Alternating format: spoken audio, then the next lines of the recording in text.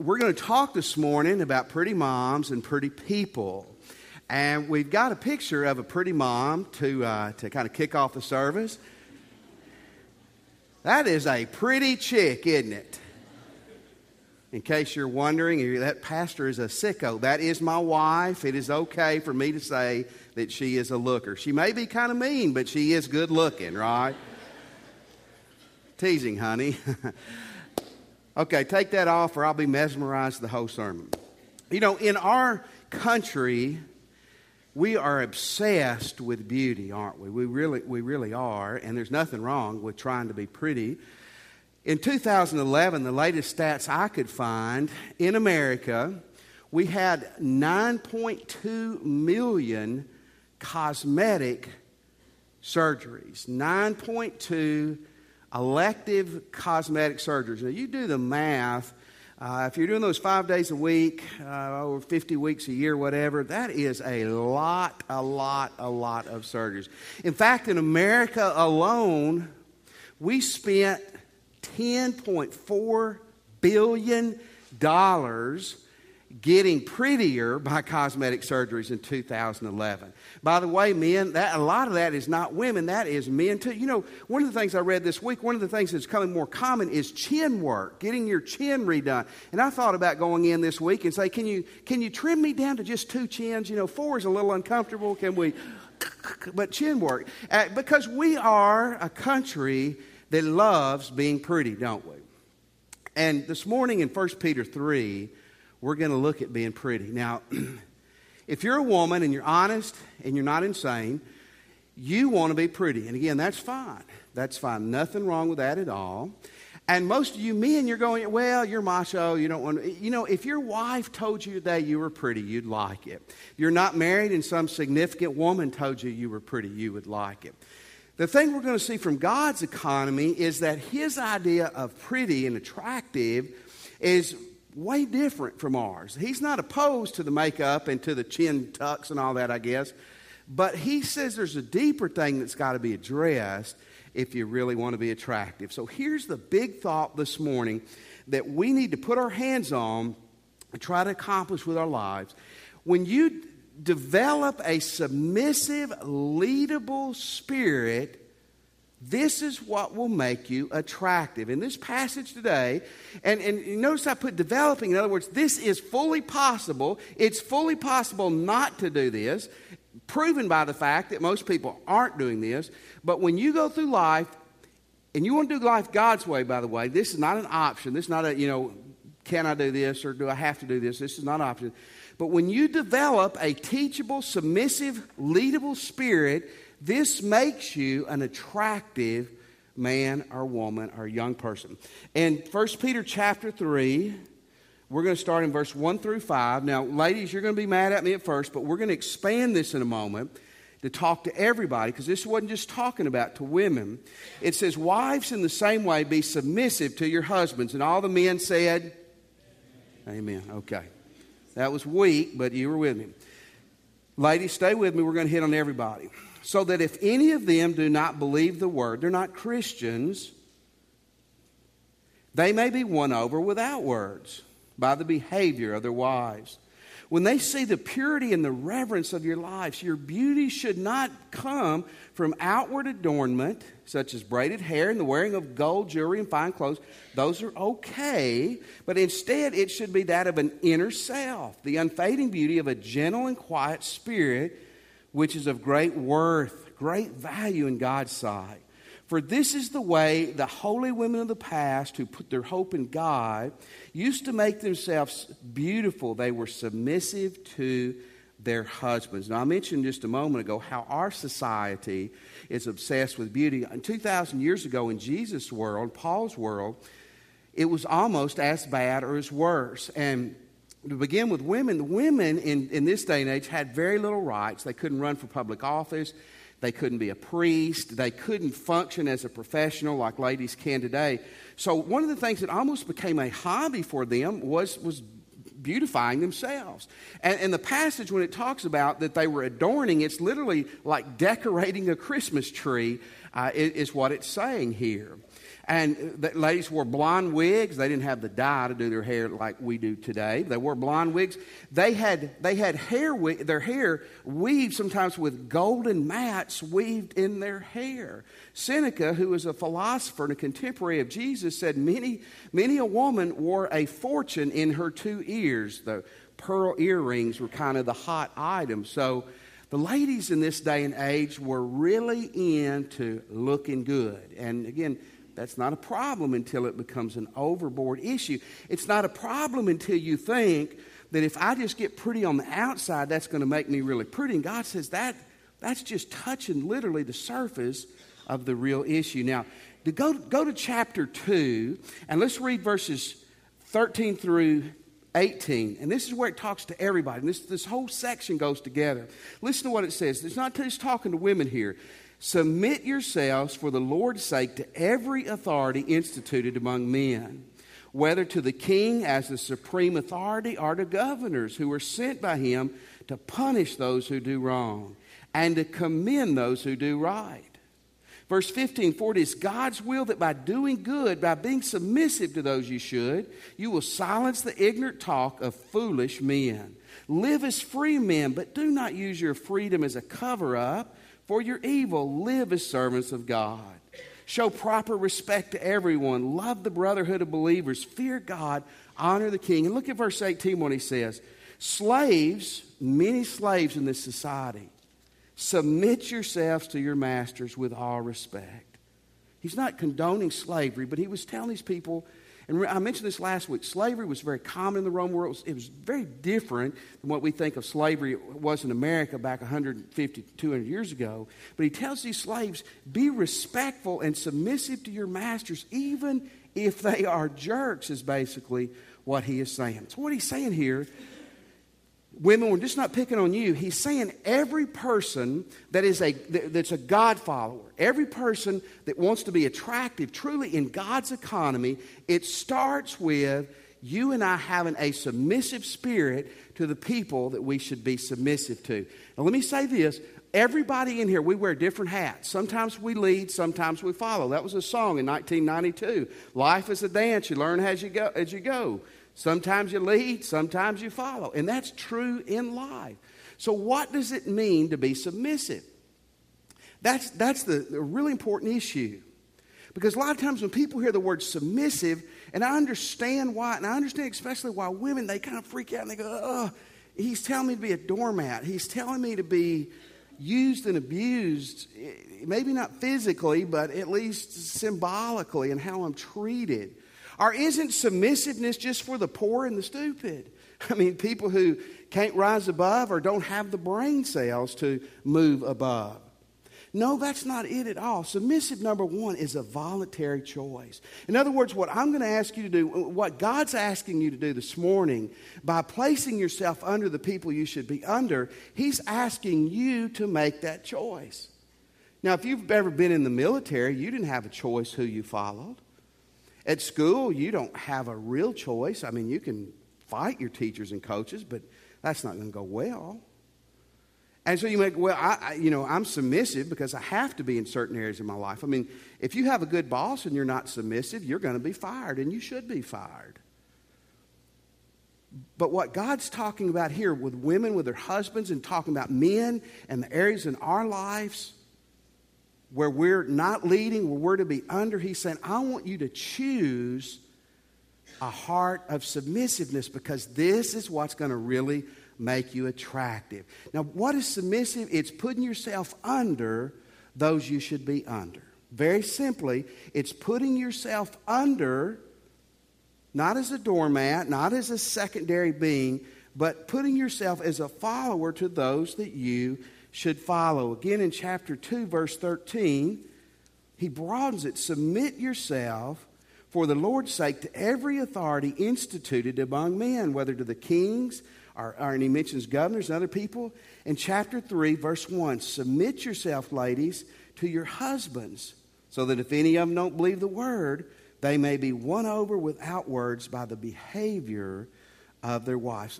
Okay, if you're taking notes, submit it's really not a bad word. It's talking about order is what it's talking about.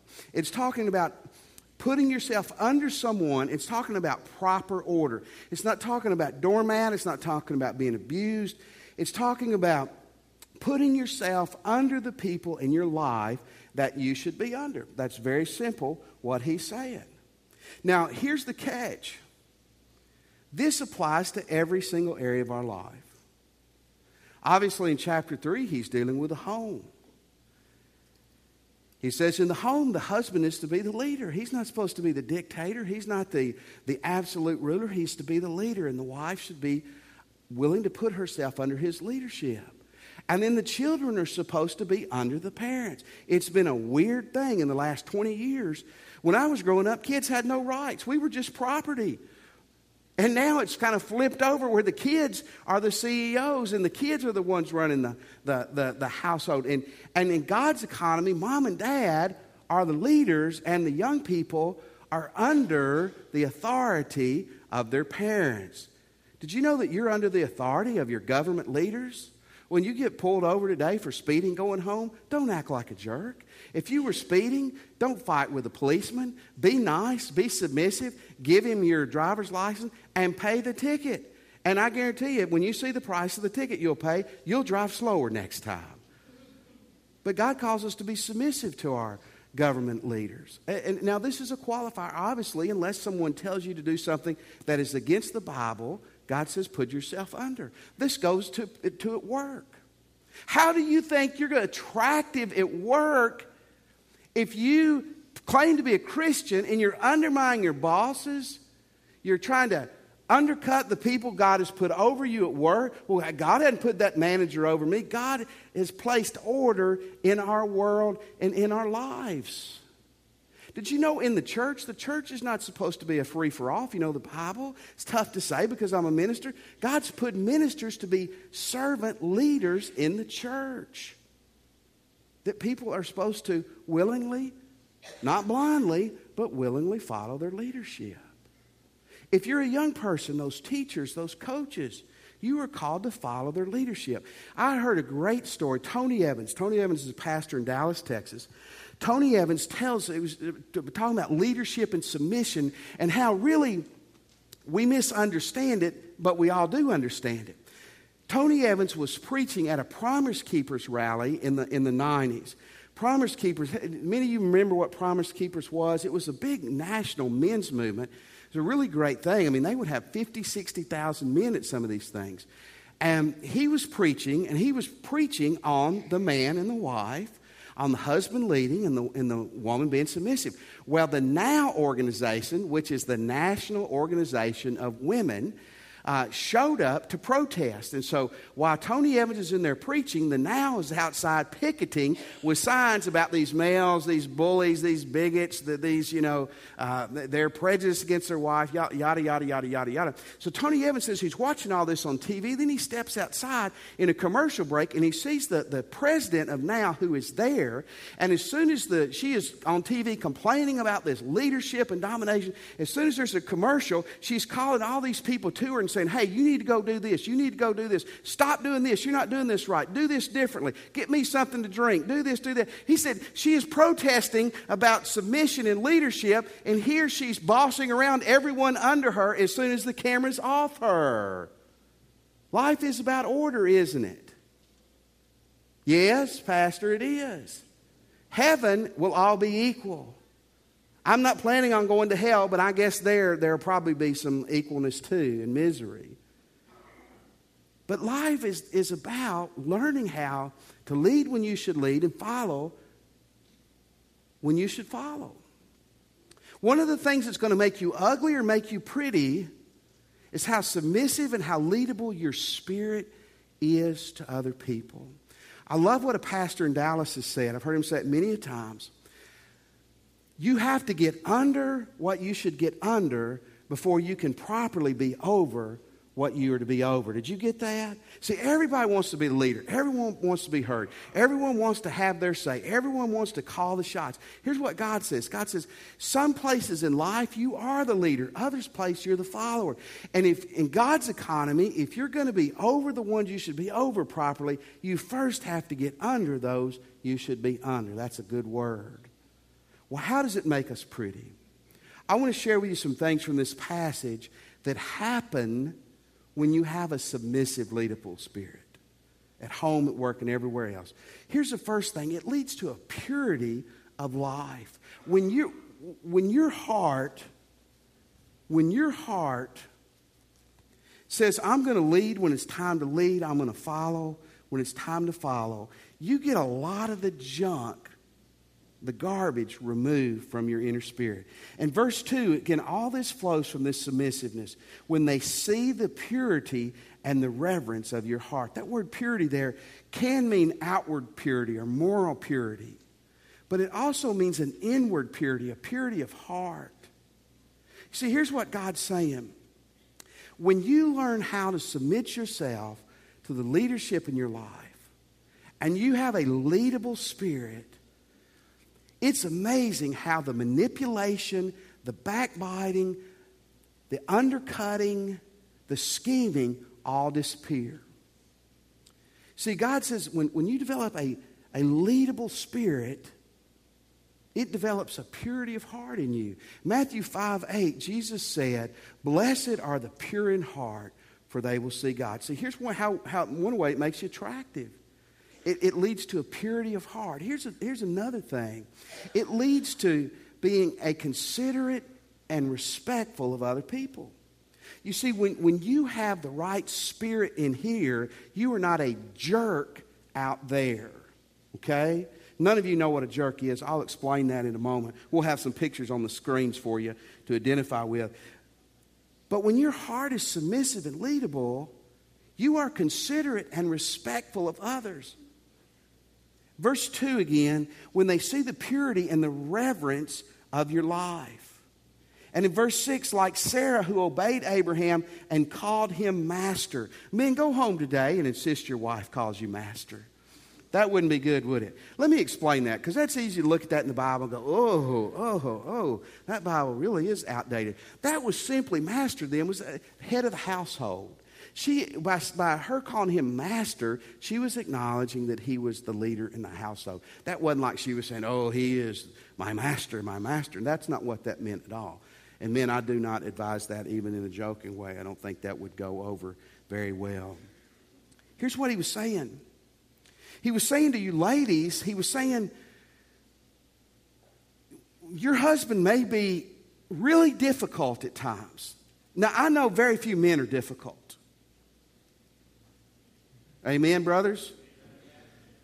But we occasionally may bend off.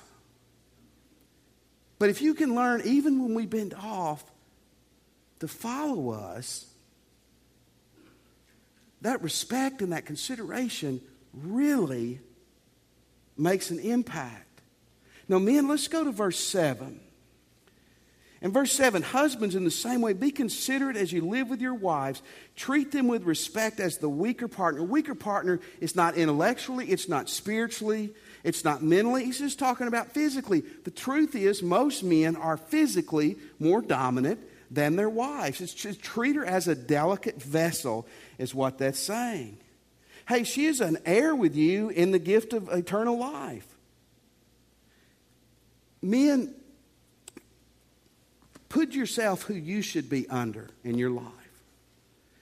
Here, you know, part of the reason that women don't want to follow their husbands is they see that we don't follow people in our world.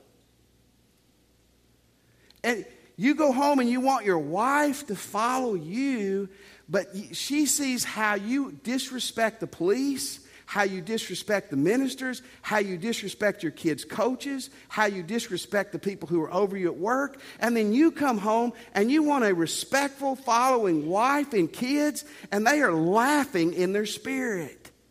Amen? It's amen whether you amen or not. It's right. And men, let me get a hold of this too. How can you treat your wife poorly and be upset when she's not submissive? First of all, if you physically abuse your wife, here's my answer, 911. You need to go to jail. No questions asked. You want to hit a chick? Go to jail. Slap her around, go to jail. Oh, I would never hit my wife. I just cuss her. That's good.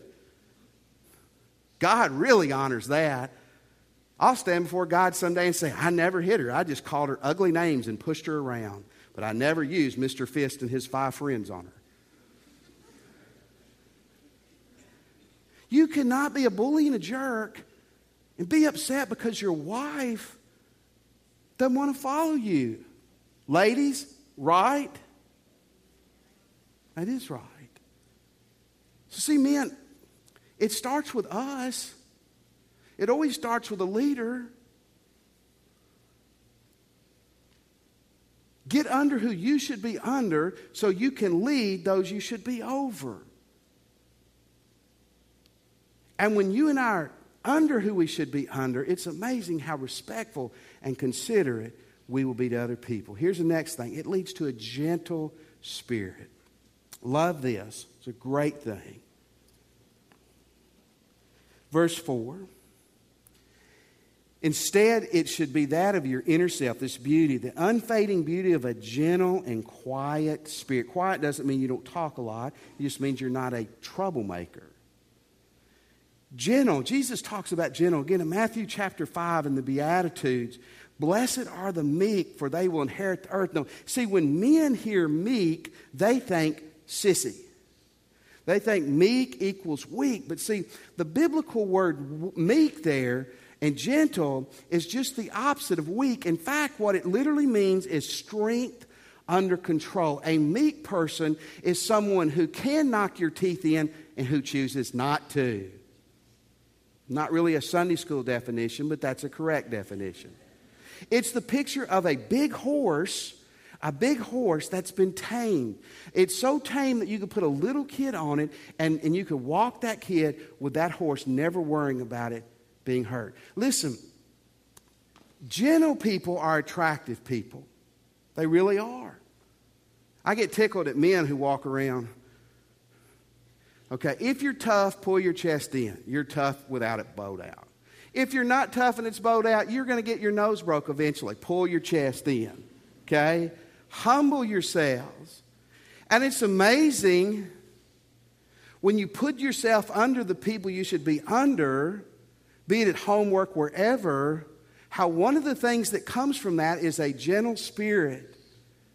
Men want a wife with a gentle spirit. We did not marry someone we wanted who was going to be, hey, one of the boys. We want a gentle wife. And women don't want their husband to be Brutus from the Popeye series either. Be gentle. And when you put yourself who you should be under, it's amazing how gentleness comes out. And listen, here's where it starts coming together. This is what wins people over. This is what will win people over. You see, God always has purposes in His commands for us. And not only, we're going to see the attractiveness more in a moment, but look what it says in verse 1. Wives, in the same way, be submissive to your husbands, so that if any of them don't believe, they may be won over without words. I'm not going to read this again, but over in chapter 2, he says the same thing, talking to all of us, that when we have a submissive, leadable spirit, that is what brings people to Jesus Christ. Guys, you've got to use words to convince people, to help people come to Christ. But what he's saying here is so true, is that all your words with a rotten lifestyle is not going to win anybody. Ralph Waldo Emerson said it so well, what you are shouts so loud I cannot hear what you say. Did you get that? What you are shouts so loud, I cannot hear what you say. And see, what he was telling these ladies, some of these ladies were married to men who were not Christians. And it would certainly work the other way around too. But what he was saying is you should pray for them. You should invite them to church. You should tell them about Jesus. But if you are a battle axe at home, your husband is not going to want that Jesus.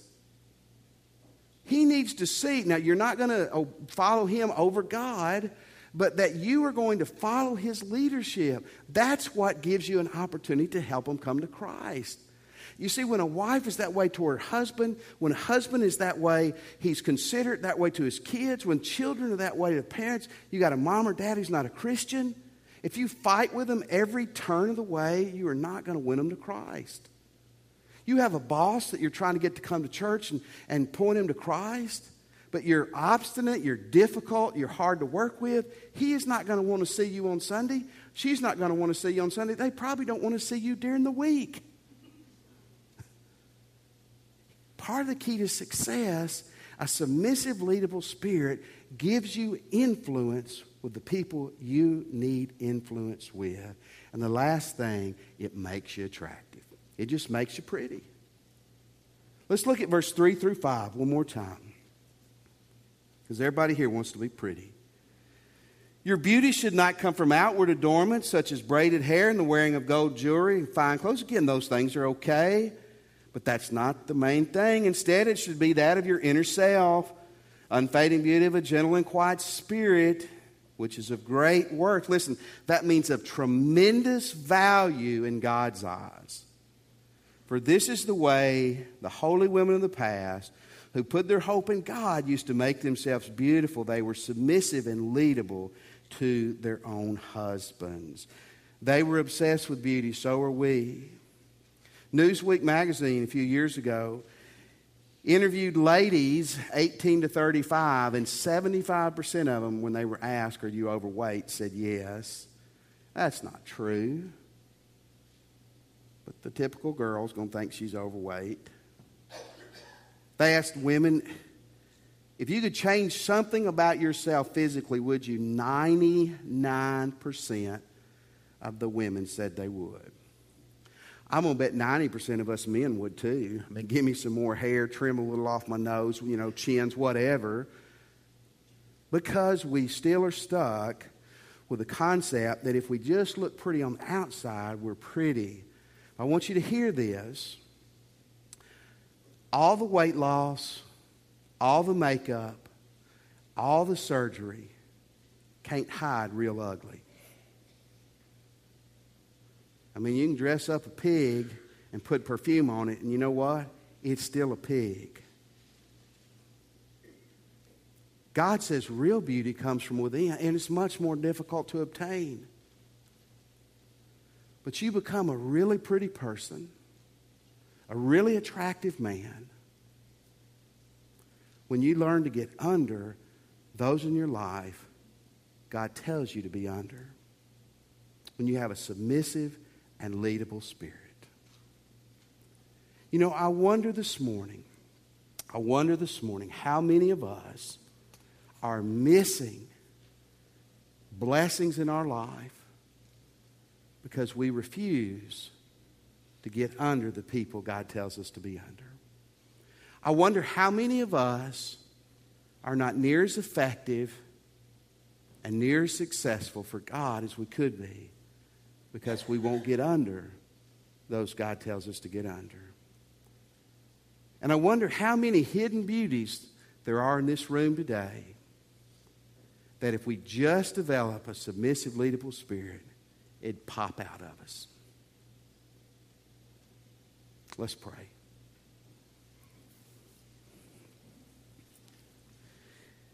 This morning, if you're a Christian, I want you to chew on what we've been talking about and decide in a few minutes what you need to do with what we've been talking about. If you're not a Christian, would you please this morning give your life to Christ? Where you're seated, would you just pray with me and say, Jesus, Lord, I'm a sinner. And I want to turn from my sins today. Jesus, I believe you're God's Son and that you died and that you arose for me. Jesus, come into my heart this morning. And I ask you today to save me. Let me have your attention just for a moment. We're going to stand in a moment, and I'm really encouraging you to respond to what God said to you this morning. Maybe you just prayed and asked Christ in your heart, or maybe you're ready to do that. We'll have ministers down front. We'd love to help you with that. You give your life to Christ today. The first act of becoming a Christian is submitting yourself to Christ. Will you do that this morning? Maybe today you'd like to join our church family. We would love for you to do that. One way you can do it is just easing down the aisle. A minister will be waiting on you. You can join us this morning. Christian, maybe this morning, as you look at your life, you can honestly say, I'm not perfect, but I'm really trying to be the leader and the follower God's called me to be. Amen. You keep it up. Maybe the truth is, though, this morning, that you haven't been the follower God wants you to be. Maybe this afternoon you need to make some phone calls. Catch somebody in the hallway or catch them tomorrow at work and apologize for not being the follower that you should be. Maybe this morning when we stand where you're standing or at the altar, you need to repent and get that right with Christ. A whole lot depends on that. Let's stand, and as we sing, respond to Jesus this morning. Just as